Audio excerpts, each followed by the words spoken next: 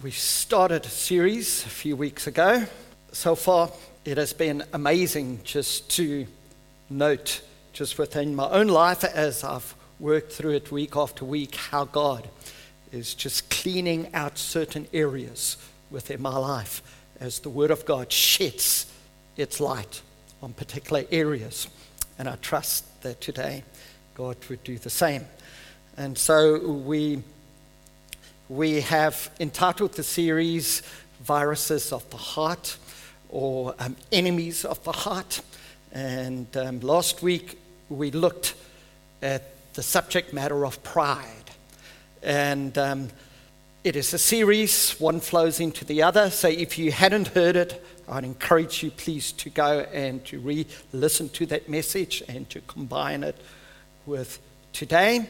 You know, when you talk about diseases also, you could term it of the heart, you find out that over periods of time, seasons within our lives, that there are certain shadows that start to form around our hearts. They're not necessarily sin issues, but they are those weights that Paul speaks about in Hebrews chapter 12. He says, you know, that we need to forsake the sin and the weight that so easily besets us. And these things are sometimes like weed, and they grow around our hearts. And as they start to grow around our hearts, they start to squeeze the very gospel life out of our spirit. And our spirits become constrained, and we no longer bear the fruit that God intends us to bear. And so last week we looked at the subject matter of pride. Today we're going to look at another subject matter, and pride kind of lays the foundation, the negative foundation, or the bad soil out of which some of the other sins flow. And if they're not a sin, they certainly are like a weight that hinders us from going forward in the Lord. And I want to speak about the subject matter today, which is called anger. Now, of course, no one in our church ever gets angry. It only happens in other churches. No one ever in your home gets angry. It only happens in other homes. Of course, in your marriage, your spouse never gets angry at you, and you never get angry at your spouse. It only happens in other marriages. But if the truth be told, it happens in all of our lives at some stage or another. What I'm so aware of today is that as we talk about the subject, that for some people it is a very painful subject to even consider, because some people have been abused by the anger of a spouse, by the anger of a parent, or even the anger of a boss. I remember at school I was abused by the anger of a teacher, and it took me years to get over that abuse that I suffered in school by this teacher. And so I'm so aware that some of us who are here today would find it very, very hard to hear us speak about it. And so I want to be very careful as I speak about it, because it's not a light subject. It is a very real subject. And it's amazing when you read the Word of God how the Bible addresses the subject matter. And it addresses it in such detail and so often in both the Old Testament and also in the New Testament. And it tells me that it is a very relevant subject to all of us. Certain cultures champion anger to a level which is absolutely unbiblical. And some cultures actually glory in it, which we should not. When we look at the subject of anger within the Word of God, it covers both righteous anger and then what I call sinful anger. And we're going to look at both today. But I would like you, please, to turn in your Bibles to start off with to two scriptures. The first one is Ephesians chapter 4, verse 31. Ephesians chapter 4, verse 31. This is what Paul writes to the church at Ephesus. Booming city, a lot of things happening within that city, a lot of trade happening, a lot of families. It was quite a bustling type of place. And he writes to the church at Ephesus and he says to them, get rid of all bitterness, rage and anger, brawling and slander, along with every form of malice. Be kind and compassionate to one another, forgiving each other, just as Christ, God, forgave you. And so right from the onset here, I want to give all of us hope. If you are the abuser and you can't control yourself, there's hope for you. If you have been abused, this verse says that there's hope for us. And this phrase which says, just as Christ God forgave you, the gospel is presented to us in such a dynamic way where Jesus is put in the very center of all of these sins or all of these diseases of the heart, the enemies of the heart that we are confronted with. The gospel is centered right in the very midst of it, which gives us hope. Because the gospel says that these things, when we turn to Christ, is disarmed. When Jesus died on the cross and when he received all of our sins upon himself, that includes the bitterness that you and I have or had, the rage, the anger, the brawling, the slander, and every form of malice. Jesus took all that upon himself 2,000 years ago. And miraculously, if we turn to him today, he can start a process of freedom within your life from these things. And so I want to start off with the gospel, and hopefully today I can end off with the gospel. There is gospel help for all of us. That means there is a supernatural resource available to each and every one of us who find ourselves in the midst of anger, even being the abuser or abused. There is wonderful hope for us. And then I'd like you to turn to John chapter 18, verses 1 to 11. Because as I was praying about this message in the beginning of the week and how to develop it and looking at so many resources that I read, I was praying and God spoke to me about someone here or some people here today. And this was the phrase that popped up into my mind very quickly and very powerfully. And the phrase was, put your sword away. Put your sword away. And I want you to read the scripture and see if you can pick up what it's about.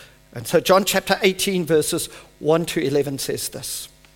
It says about Jesus. When he had finished praying, Jesus left with his disciples and crossed the Kidron Valley. On the other side there was a garden, and he and his disciples went into it. Now Judas, who betrayed him, knew the place, because Jesus had often met them there with his disciples. So Judas came to the garden, guiding a detachment of soldiers and some officials from the chief priests and Pharisees. They were carrying torches, lanterns, and weapons. Jesus, knowing all that was going to happen to him, went out and asked them, "Who is it that you want?" "Jesus of Nazareth," they replied. "I am he," Jesus said. And Judas the traitor was standing there with them. When Jesus said, "I am he," they drew back and fell to the ground. Again he asked them, "Who is it you want?" Jesus of Nazareth, they said. Jesus answered, I told you that I'm he. If you are looking for me, then let these men go. This happened so that the words he had spoken would be fulfilled. I have not lost one of those you gave me. Then Simon Peter, who had a sword, drew it and struck the high priest's servant, cutting off his right ear. The servant's name was Malchus. Jesus commanded Peter, put your sword away. Shall I not drink the cup the Father has given me? Believe that the Spirit of God would speak to some of us today, and he would say, put your sword of anger or your sword of revenge away. Put it away.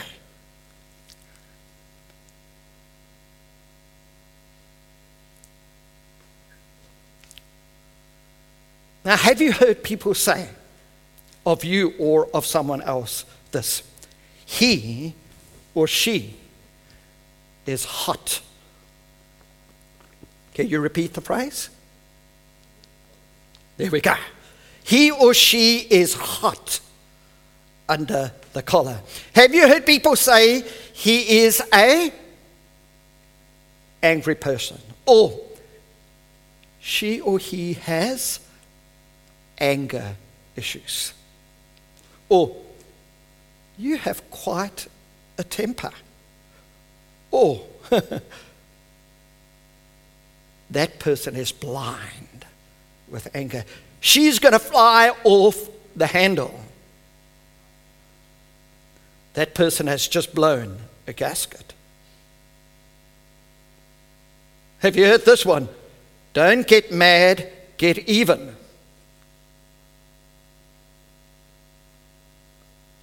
She's going to jump down my throat again. This is a very South African one. To scream bloody murder. Or anger is to bite someone's head off. Have you heard all of these descriptions of anger? And unfortunately, sometimes we find ourselves in the very center of that description. The online dictionary defines anger as a strong feeling of annoyance, displeasure, and hostility. Brian Anderson says that anger is always a response to something else. To one degree or another, anger is a response to something or someone that endangers something we love. That's why you get angry at the guy speeding down your street when your children are playing in the front yard.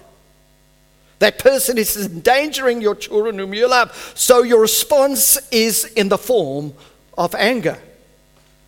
However, anger can turn sinful very fast when what is being endangered is yourself or those we love. That's what it means to be selfish. Sinful anger is a response that stems from our pride, selfishness, or self-idolatry, as we looked at what pride is all about last week. Now, it is important to note that anger is not always sinful. If it was, then both God and Jesus had sinned, which we know they hadn't.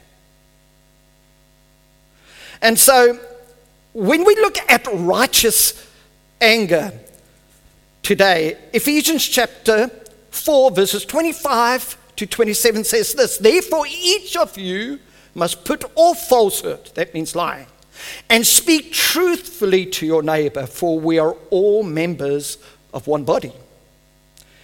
In your anger, do not sin. Don't let the sun go down while you are still angry, and do not give the devil a foothold.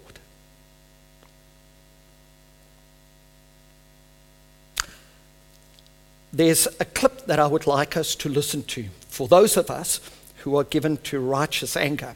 And like I said, righteous anger is not always wrong. as Terry Virgil will say. So I think he says it's much better than what I can. And so can we listen to Terry just for about 3 minutes, and then we'll talk just a little bit more about righteous anger. We were looking last time at how Elijah suddenly collapsed. And I said I wanted to stay here for a little while. I'd like to look at what might be the reason. It's a bit speculative, so feel free to dismiss it. But something took this man of colossal faith, real courage, commitment to God, to a complete contrast, running for his life, even praying the suicide prayer, take my life from me. I mean, it was a complete collapse. He somehow got his eyes off God. I want to suggest some possible things that led to that. The first one we'll look at today is the possibility of, in the midst of bringing God's judgment to the prophets of Baal, namely they were to be slaughtered. Baal worship was destroying the nation, destroying its culture, getting them so off track. God required they should be slaughtered. And Elijah did that. But, handling righteous indignation is one of the toughest things a Christian has to do.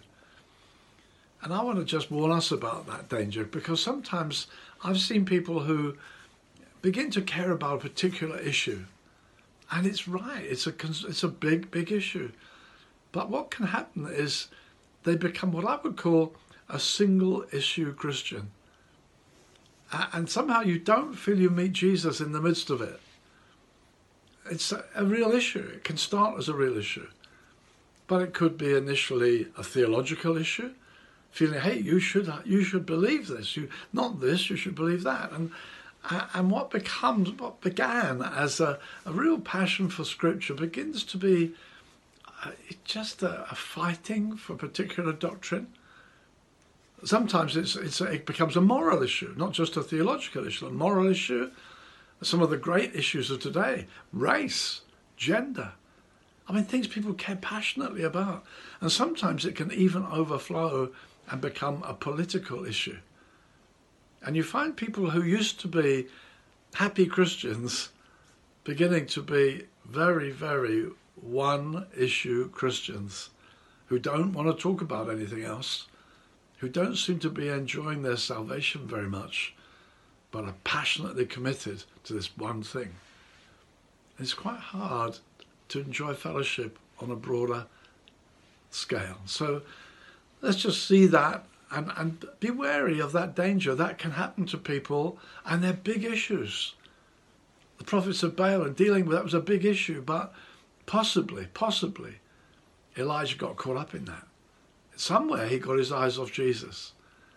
Let me ask you right now, please beware of any issue that you find begins to matter to you more than enjoying and glorifying Jesus. And that you get stirred up inside about it. And you need to fight for it. And maybe fight other Christians about it. Be careful. Somewhere Elijah got his eyes off of God. Somewhere he couldn't make it any further and ran for his life when Jezebel attacked him. Let's be careful. Let's watch out for our heart. Thank you, Terry. Righteous anger. Be careful if you are a cause-driven Christian. And as Terry says, be careful when we become one-issue Christians. You have overstepped the line when Jesus is no longer central within your life because of this issue that you are becoming overly angry and obsessive about. Conversations are dominated by your cause, and your joy in Jesus is gone, and your heart has become crusty. Then it no longer is righteous anger. You see, Jesus got angry at man's stubbornness in Mark chapter 3, verse 5. Scripture says he looked around them in anger and deeply distressed at their stubborn hearts, and said to the man, stretch out your hand. He stretched it out, and his hand was completely restored. Then the Pharisees went out and began to plot, the Herodians, on how they would kill Jesus. But Jesus got angry. In Matthew chapter 16, verse 23, Jesus turned to Peter and said to him, "Get behind me, Satan. You are a stumbling block to me. You do not have in mind the concerns of God, but merely the concerns of man." And so we see something of the heart of Jesus. But if there's anyone who righteously could get angry, it was Jesus. Because he read the situation well. Jesus understood the context of the matter. But when you and I get angry, oftentimes it is like boiling water. You can't see yourself in the water when it's being boiled. It's got to wait until it simmers down, and then you see a reflection of your face. But my friends, when we are in that place of anger, something changes within us. Something comes out that oftentimes is very, very unhelpful. And so when we are righteously angry over something, we've got to make sure that the fruit of the Spirit, called self-control, is at the very center of it. Now, my friends, I do think that sometimes we need to get angry at things. Angry at the right things. But my friends, we've got to make sure that that anger is controlled. And if it happens too often, it's no longer righteous anger. It becomes fleshly anger, which is sinful. And so I want to make sure from the offset that we understand that there is something which is called righteous anger. And there are times with our children we need to be angry with what's happening, but we sin not. There are times with people when they continuously do things that hurts others, where there is something that rises up within our hearts. We're angry, but you've got to make sure that you do not sin, that there is a redemptive quality that comes out of your anger. If there is not, you should not be getting angry in that way.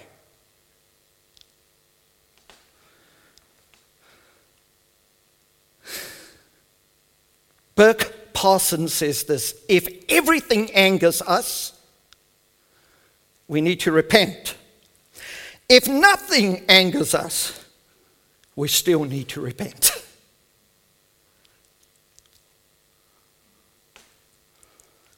But as I speak about sinful anger, you'll start to find the balance here, and you'll recognize whether your anger is righteous or not. I can tell you that oftentimes when I fly off of the handle, it is not righteous anger.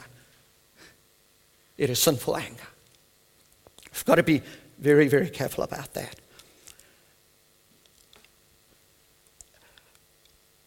We oftentimes use anger, sinful anger, as a defense. And there is some merit in it, but there's a place where if we overstep that boundary, it becomes hurtful and not helpful at all. James chapter 1 verse 19 says, "My dear brothers and sisters, take note of this. Everyone should be quick to listen, slow to speak, and slow to become angry, because human anger does not produce the righteousness that God desires.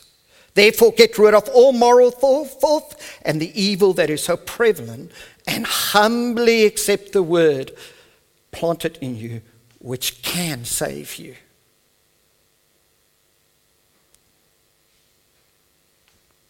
And then Ecclesiastes chapter 7 verse 9 says, be not quick in your spirit to be angry, for anger lodges in the heart of fools. Again, that is a warning to us. Secondly, anger can be used as a weapon. And we see that we do that often. This is what I've called instant revenge, which is so hurtful to people. It is sinful. And Romans chapter 12, verses 10 to 21 says, "Beloved, never avenge yourself, but leave it to the wrath of God, for it is written, vengeance is mine. I will repay, says the Lord. To the contrary, if your enemy is hungry, feed him. If he is thirsty, give him something to drink, for by doing so you will heap burning coals on his head. Do not be overcome by evil, but overcome evil with good." I had probably my greatest test of anger a few years ago. We were on holiday. My sons were with Jen and I, and also Bill and Hunley were with us. We were on the island of Mykonos. We were having a cruise together, and it was a day trip out. And we got into a bus, and the bus was packed. It was full. People were standing down the aisle. And there were two men who were on the bus. They were standing close to me. And I very quickly found out that they were a couple. And for some reason, these two men highlighted me. And as they were walking close, I was sitting next to Jen. Then it was Bill and Hunley behind me, and 2 seats back were Ryan and Chris. And these two guys came, and we were laughing, we were friendly with everyone, and we were talking to the people in the bus. And this one man turned to me and he looked at me. He says, "Today I want to sit on your lap. Can I come and sit on your lap in the bus?" I looked at him and I said, "My lap is only reserved for my wife," which I would have said to even if a young lady had asked. And this man, right in the bus in front of everyone, became so abusive to me. And he was a coward because he never spoke to me directly, but he started to speak to Jenny about me. And he accused me of the type of stuff that should not even be mentioned in private. And there was something that started to rise up within me. And there was an anger that started to rise up. And I wanted to say to the guys, over the years I've acquired a set of skills. And I will find you.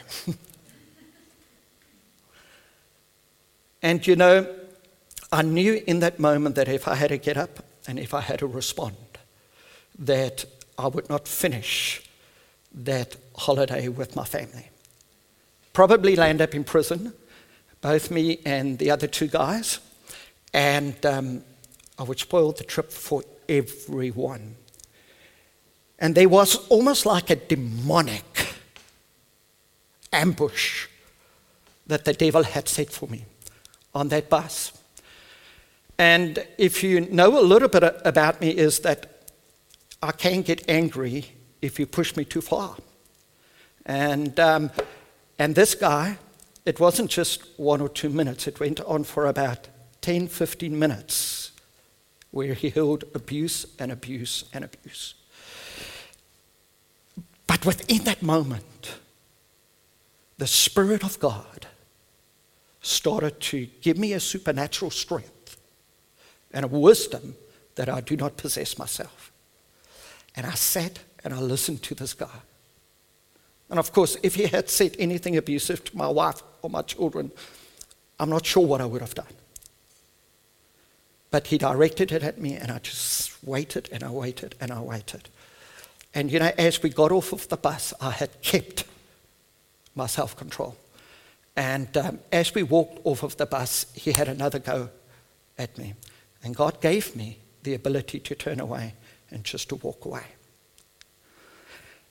Friends, anger can be used as a weapon. And when you use anger as a weapon, there are consequences that follow that is destructive in nature. I think my future that day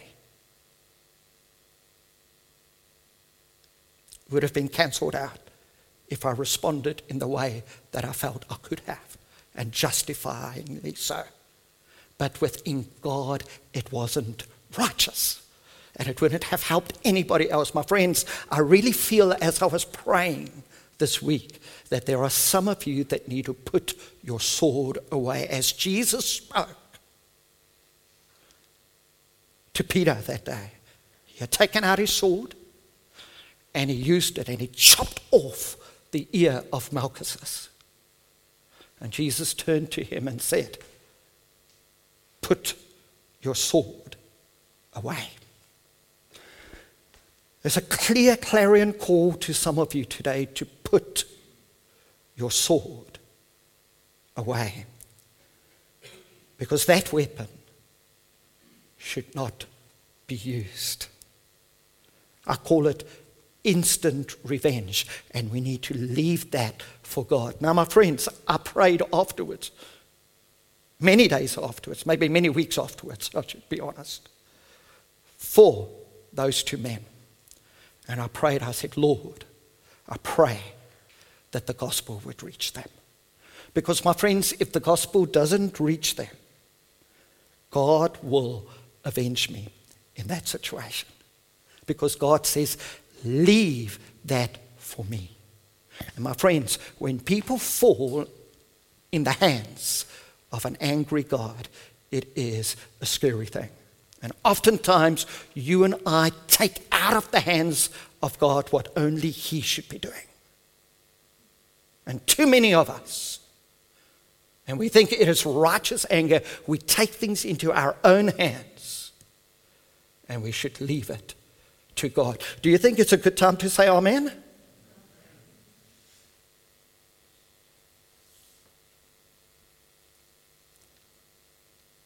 And Renus, let's put up Romans chapter 12 again, because I think it is so important. Verse 10, beloved, never avenge yourselves, but leave it to the wrath of God, for it is written, vengeance is mine, I will repay, says the Lord.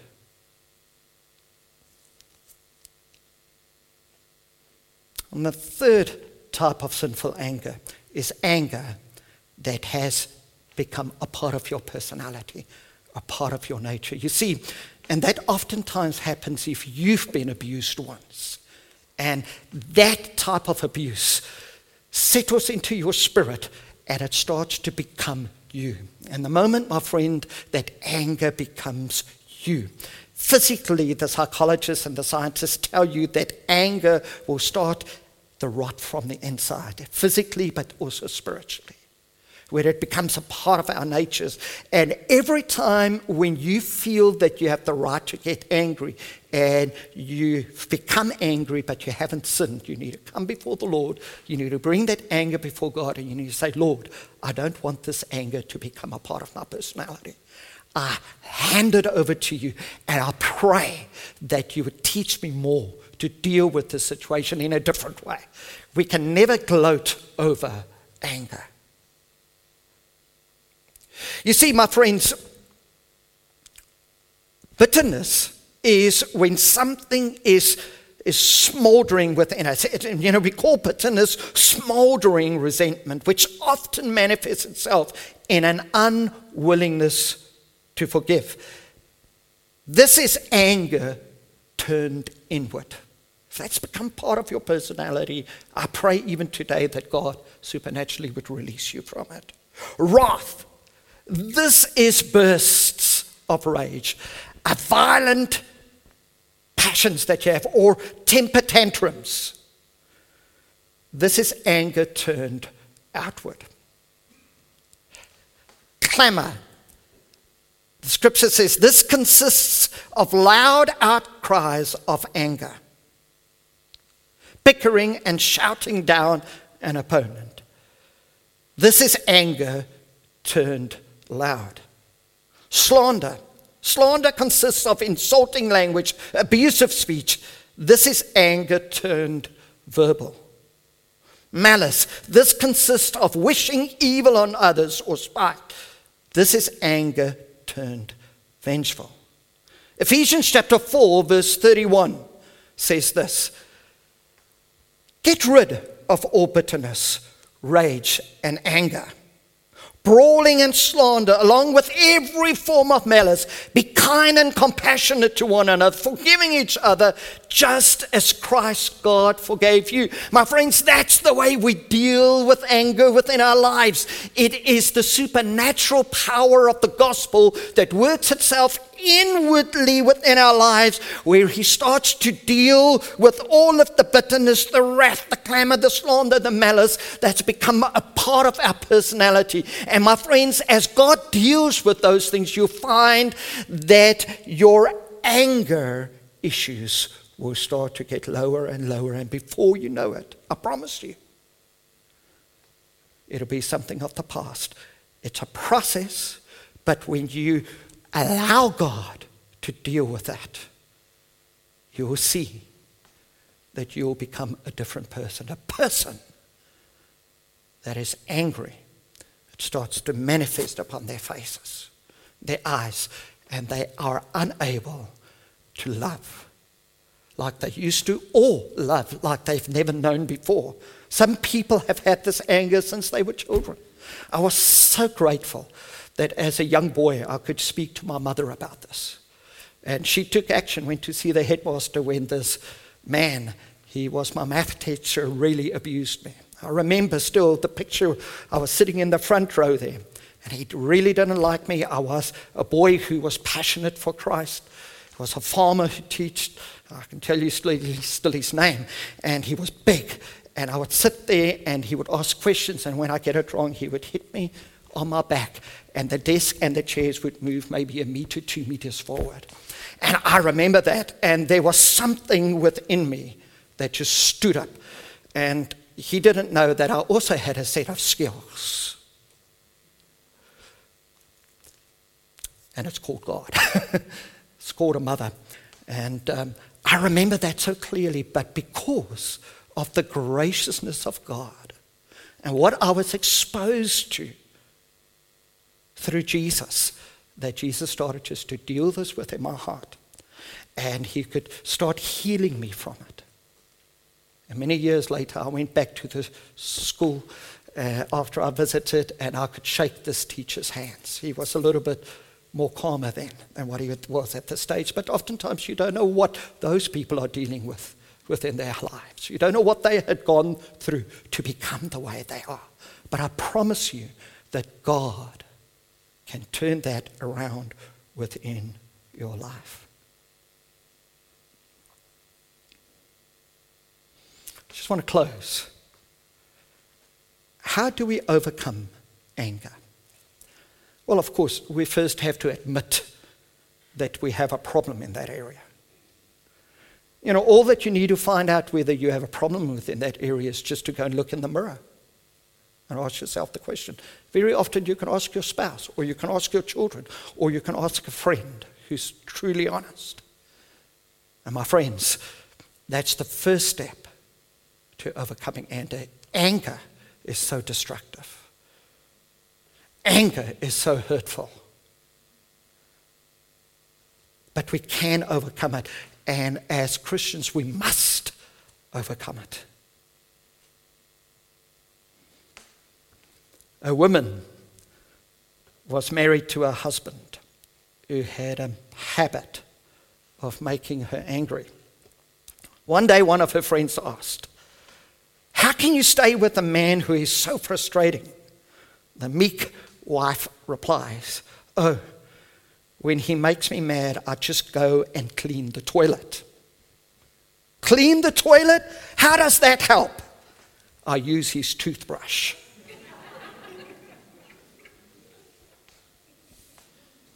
I check my toothbrush every now and then, and I change it often.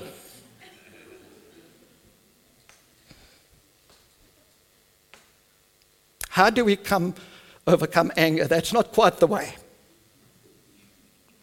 Yes, it's helpful sometimes. But Proverbs chapter 16 verse 32 says, "Whoever is slow to anger is better than the mighty, and he who rules his spirit than he who takes a city." Put your sword away today. You do it by bringing your anger under the lordship of Jesus Christ. Do that today. That event, there and then, in that bus, I had to bring under the lordship of Jesus Christ. It was demonic. It was there to curse my destiny.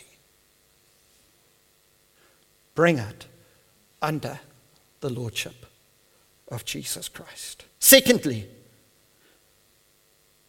take personal responsibility for your actions and repent. Repent means that you say sorry and then you go and get help. First with Jesus, and secondly, by confiding in someone that you can trust who will be helpful to you. Thirdly, become like Jesus if you want to overcome your anger and forgive. Chances are that you were abused. The only way you overcome that is by looking at Jesus and forgiving like He's forgiven us. And then, my friends, I can't emphasize this last point enough.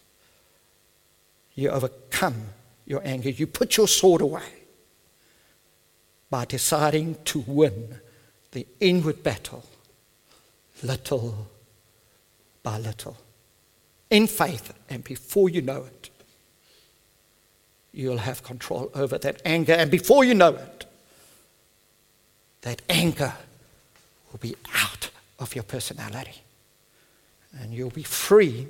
And what happens when anger is gone? There is room to love again. If you only listen to this last point of mine, it would be worthwhile coming today. Get rid of the anger. It will make space for you to love again. And when you love again, that's when you become whole again. Let's trust Jesus for that. Would you stand, please? In moments like these, because, my friends, we do not know the abuse that some of you have suffered. Maybe you've just kind of like buried it, but every now and then that memory is still there. As we sing this next song, can I encourage you, please, just to look to Jesus. Jesus suffered the worst abuse of anyone else. When He died upon the cross, He received your abuse upon Him. The crowds abused Him that day. Not only did the crowds abuse Him, but our sin just beat upon Him and beat upon Him and beat upon Him. And because of our abuse, Jesus was so sad. He knows what it means to suffer abuse on our behalf.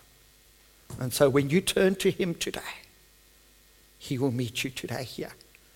And He will start a process of restoration so that you can love again. And so as we sing this next song, turn your attention and turn your eyes towards Jesus, please.